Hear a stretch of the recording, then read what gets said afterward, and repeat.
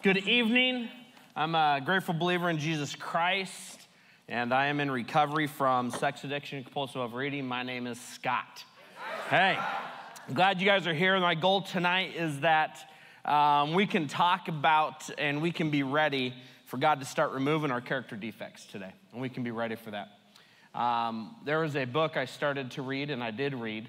I didn't start. I actually read the whole thing. It was a picture book, but no, just kidding. But it was a book called Drop the Rock.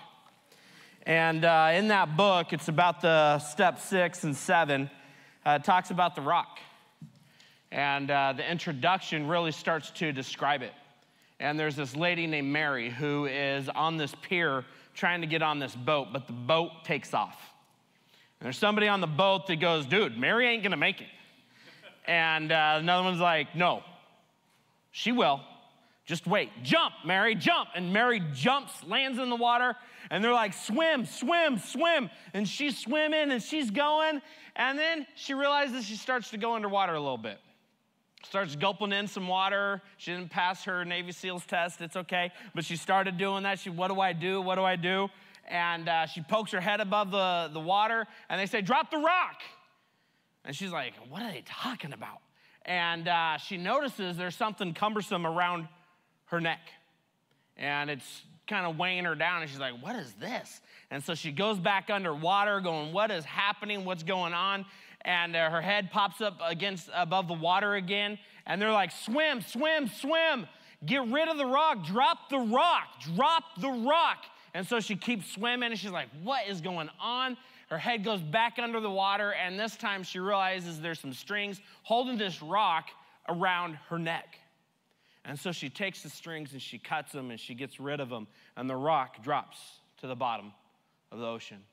And she pops right back above water and swims, climbs on board, and they're celebrating. She's celebrating. She's gasping for air. It was awesome, and she notices somebody else is in the water, and there's this bob going on. And so she puts her head over the edge and says, drop the rock. Drop the rock. See, the rock that she realized that was around her neck was the rock of resentments and fear and dishonesty. It was the rock that represents self-pity, intolerance, and anger. This rock that weighed her down, these character defects that we'll call them. And maybe you go, man, that doesn't apply to me. I'm pretty good. I don't have character defects. I'm all right. That's awesome. Maybe you'll relate to this other story out of John chapter 8.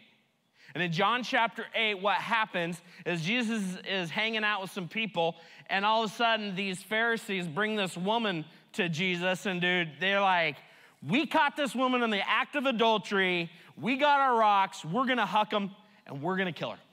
Right here, right now. What do you say? Do we throw it or not, Jesus? Huh? And they got their rocks, and Jesus bends over. And he starts writing in the sand. I don't know what he wrote. He could have wrote their sins. He could have wrote maybe their character defects. He could have wrote their names. Who knows? Nobody knows what he wrote. And all of a sudden, one by one, they dropped the rock. And they walked away. One at a time. They dropped the rock. And maybe that's been you. Maybe you've been the one holding onto the rock, ready to throw it at the addict husband or wife of yours. Or maybe you've been critical. I was sitting in a meeting today, and I was talking, and I was like, hey, when somebody's been critical of me, you know what I go to? I go to hyper-critical mode, and I can see everybody else's faults. Why? Because I don't want to look at myself and look at my faults. Right? And I've been super hypercritical of people, and I'm realizing that today. So thank you for letting me teach on this lesson, because I got to learn myself this exact same thing and drop my rock. And that's part of the process we got to go through. Well, the first part of being ready is that we release control. We have to release control. We want control of people, places, and things, and we got to realize that we can't. I can't control anybody else. I can't even control my child. My 3-year-old will throw a temper tantrum if he wants to. Now, there's ways as parents that I can help guide and direct him, but if he's gonna throw it, he's gonna throw it. His little mullet will be whipping around, it'll be awesome. But that's what happens. I can't control my 19-year-old kid. He can do whatever he wants. He does whatever he wants. I can help guide and direct him, but I can't control them. I can't control my wife. I can't control my boss. I can't control my employees. They're going to do what they want to do. I can't control places. I can't control things. I can't. And I have to let go. I have to release control. We have to stop holding on so stinking tightly to everything and everybody around us. And we have to come to a place where we're actually willing to invite God into. Willing to say, God, please come in and help remove these character defects. And we find this passage of scripture in Psalm 143, verse 10, and it says this: teach me to do your will, for you are my God.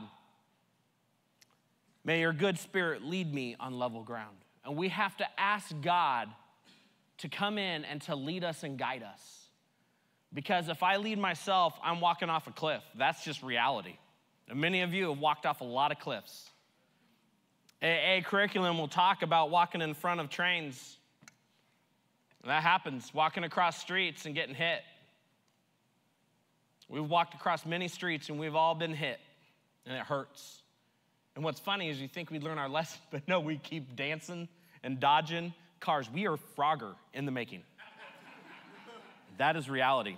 And we have to invite God in so we can let go and let God. We have to allow him into that aspect of our life. Not only do we have to release control, but we got to, the E is easy does it. Easy does it. Just remember that. Some people walk in here and they think, dude, I'm done. I stepped out of denial. Step one, I'm healed. Awesome, glad you're honest. But there's a lot of work to do, and we have to take it easy. Some of us go hyper mode, and we need that for a little time, but we have to take it easy. We have to allow God time in our life to do work.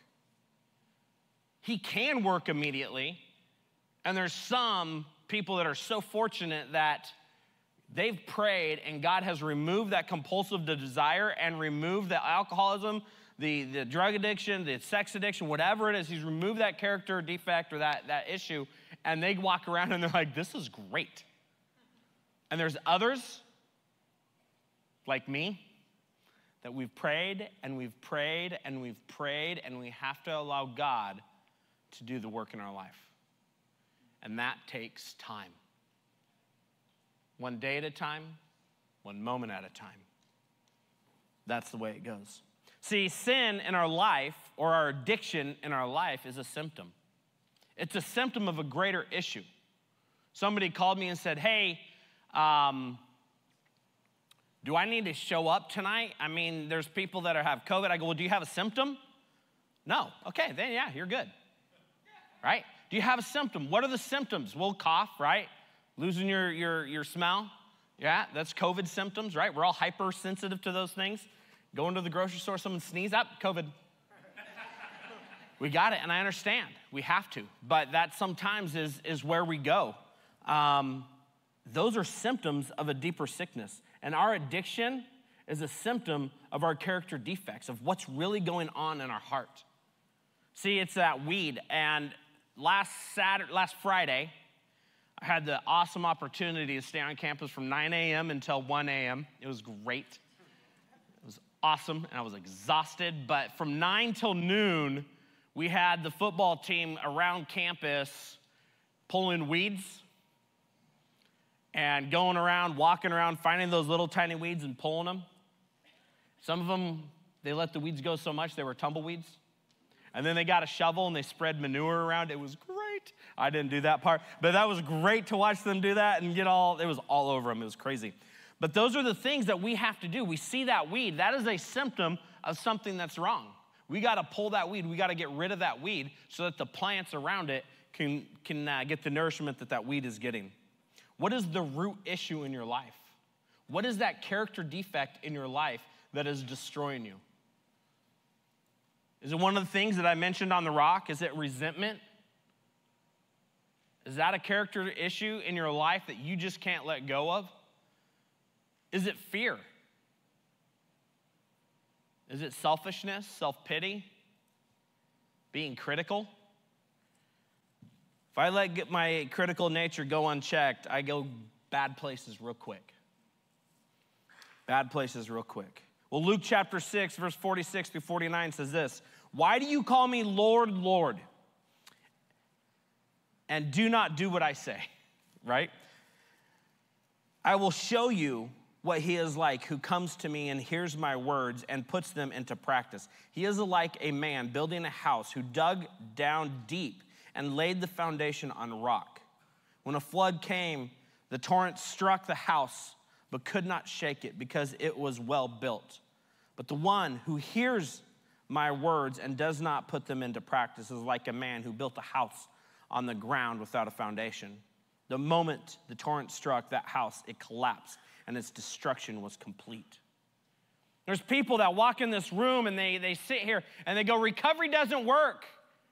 I mean, I went and I listened to worship and I heard a testimony and I left and it didn't change my life. Did you go to open share group? No. Did you go do a step study? No. Did you apply any of these things that you learned in your life? No. Well, how do you mean it doesn't work? We don't do recovery through osmosis. We have to actually start to apply it to our life and do the work. We got to dig down deep, and hopefully you've done that work. When you go through step 4 and 5, you've dug deep into your life, and hopefully you've dug deep enough where you find that foundation and you can start to build upon it. You clear out all that sand, all that muck, all that mire, and you get down to that place where that foundation of Christ and recovery can start to help you build. Not only is it easy does it, but it's also to be able to accept the change. That you are able to accept the change that starts to happen. There's a difference between seeing and allowing change. Some of us see we need to change. I mean, we explode and we get mad and we yell and we cuss people out, and we know that's not good. We see it, but we aren't allowing ourselves to change. How are you allowing yourself to change? And sometimes that allowance, the difference between the two of seeing and allowing is basically fear. The fear of what's going to happen if you actually let go of this, because our anger has been sometimes, it's been something that's kept us safe, because when we get mad and angry and we explode, we push people away. We don't have to have that emotional intimacy with them and let them see that we're vulnerable. And so we're scared of what would happen if we let people see who we really are. We want that guarantee. We want that guarantee. And it's crazy. The point is, how do you know that guarantee fairy isn't a crazy little glue sniffer, right? Right? That's a famous line from Chris Farley, Tommy Boy. Love that movie.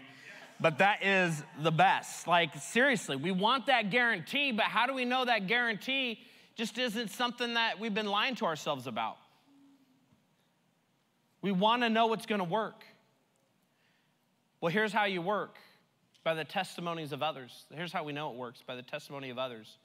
Because what we've seen and what we've heard and what they've done. By the guys and gals that get up on this stage and share their testimony every other week that say, hey, this is how God has transformed my life. We're able to hear those things we can trust, and we can believe that the work that they've done will help guide us and direct us. During transition, during this phase, we got to do a few things. And in 1 Peter 1, 13 through 14, it says this: "Therefore, prepare your minds for action. Be self-controlled. Set your hope fully on the grace to be given you when Jesus Christ is revealed. As obedient children, do not conform to the evil desires you have had when you lived in ignorance." There's this transition that happens in our life where we've lived a life of ignorance. And we have to transition to let God's grace fully be revealed in our life. And we would be able to accept that. We have to prepare our minds, not conform to the world. So how do we prepare? James chapter 1, 13 through 15. "When tempted, no one should say, 'God is tempting me,' for God cannot be tempted by evil, nor does he tempt anyone. But each one is tempted when by his own evil desire, he is dragged away and enticed. See, I have to take ownership for my sin, for my behavior. And that's tough to do. Then after desire has conceived, it gives birth to sin. And sin, when it is full grown, gives birth to death. My own evil desires. The devil never made me do it. Never made me do it. My wife never made me do it. My mom never made me do it. My dad never made me do it. My bosses never made me do it. It's my own evil desire. Because I did not know how to apply the word of God to my life. I did not know how to surrender to his word and to let God be the one that comforts me, because I didn't trust him, because I was afraid that when I surrendered to him, he wouldn't be the one that comforted me. So instead of that, I would turn to pornography because that would comfort me. Or I would turn to a pizza, or I would turn to whatever it is that would give me comfort, rather than turning to Christ, because I didn't trust, and that was my own evil desire. James chapter 4, verse 7 through 10 says this: "Submit yourselves then to God, resist the devil, and he will flee from you. Come near to God, and he will come near to you. Wash your hands, you sinners, and purify your hearts, you double-minded. Grieve, mourn, and wail. Change your laughter to mourning and your joy to gloom." Sounds fun, huh? "But humble yourselves before the Lord, and he will lift you up." Whew. That's tough. It starts off, man, we got to submit to the Lord first. And we submit to God. That's when we're able to resist the devil. See, I tried to resist the devil on my own, and guess what? I always lost. I tried white knuckling it. I always lost. It wasn't until I surrendered to God and submitted to God that I was able to find victory, when I was actually able to humble myself. Because when I try to stand up to the devil, that's my pride saying, "Got this." And then guess what? Pride comes before the fall, right? Next thing I know, God humbled me, not me being humble. The next part of this acronym is do replace your character defects. Do replace those character defects. You hear don't enough. Don't drink. Don't do drugs. Don't look at porn. Don't have affairs. Don't control. Don't. I grew up in an environment where it was a rule-based environment, very legalistic in my opinion, and it was, here's all the Bible verses about what you can't do. And I always scoured, well, what can I do? And they never had answers for me, but here's what you can't do. Don't do this, don't do this, don't do this, don't do this, don't do this, don't do this, don't do this. And I never measured up to that standard. But here's what we can do. We can apply the Word of God to our life. Do the things that the Word tells us to do. Do pray. Do read the Word. Do meditate on His Scripture. Do the things that God calls us to do. Fasting, praying, silence and solitude. The silence discipline is the worst discipline for me. I cannot be silent that long. I know it surprises a lot of you. Matthew chapter 12, verses 43 through 45 says this: "When an evil spirit comes out of a man, it goes through arid places seeking rest and does not find it. Then it says, I will return to the house I left. When it arrives, it finds the house unoccupied, swept clean, put in order. Then it goes and takes with it 7 other spirits more wicked than itself, and they go in and live there. And the final condition of that man is worse than the first. That is how it will be with this wicked generation." First day, you're feeling good, right? Get rid of the shakes. Day 10, right? Day 30, you're doing awesome. Day 60, things couldn't be better.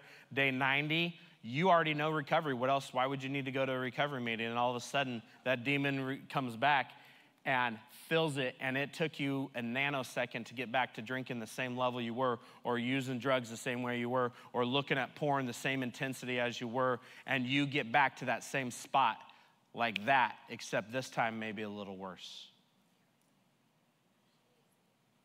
It's not so much the don'ts, it's what do you do? What are you replacing those things with? Because when you get in recovery, you're not spending all that time doing what you did. You're not spending 8 hours looking at porn. You're not spending all that time drinking. You're not spending all that time going doing drugs, staying up for that much time with your meth, whatever it may be. What do you do with your time? You find things to replace that are positive. Giving back, finding a place to serve, reading the Bible, meditation, those things. We do those things. James chapter 1, verse 22 says this, do not merely listen to the word and so deceive yourselves. Do what it says. If only I could do that all the time. Do what it says. I can hear a lot of things. I've sat through a lot of sermons, but can I do what it says? Do replace my character defects. And right here in my pocket, I got a poker chip. Sorry, gamblers. I apologize. But this is a poker chip, and on this poker chip, there's nothing written, but here's what I would do with this. And my sponsor told me to do this, is I wrote on one side of this poker chip my character defect, pride. Wrote it down. And on the other side, I wrote humility. And he said, carry this poker chip with you. Put it in my pocket, and I would carry it.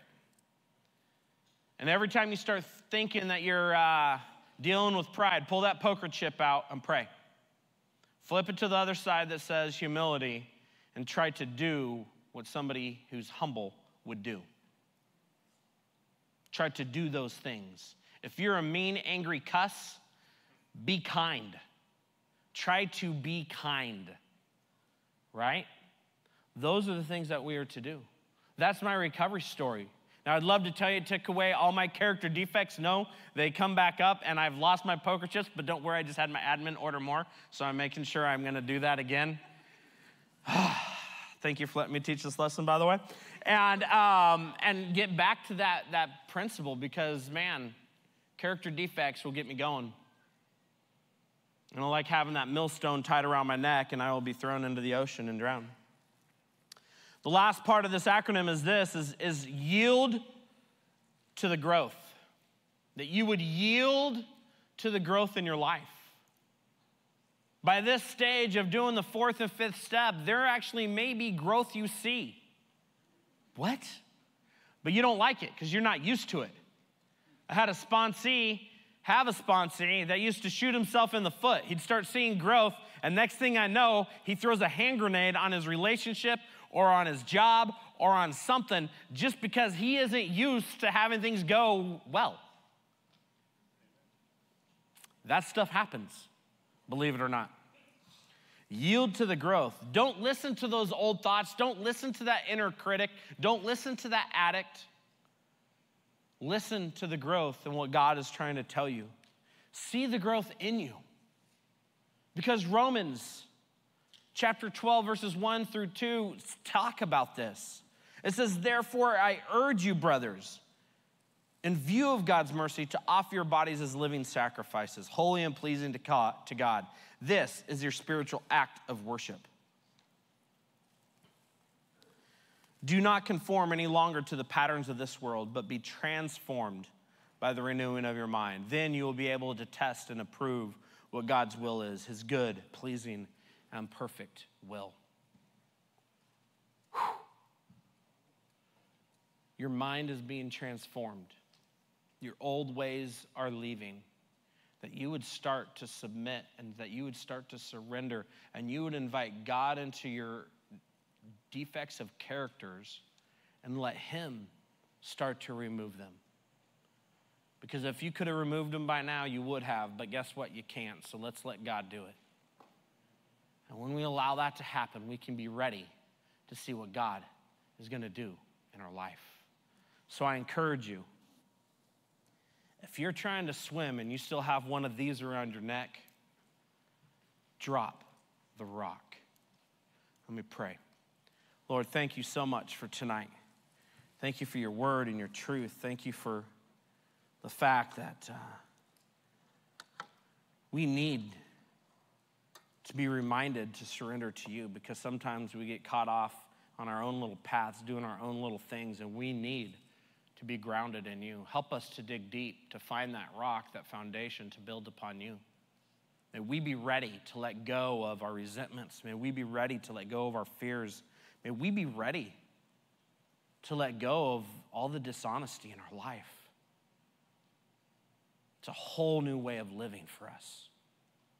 So God, help us drop this rock. Thank you in Jesus' name. Amen. Amen. Hey, before we go, yes, thank you.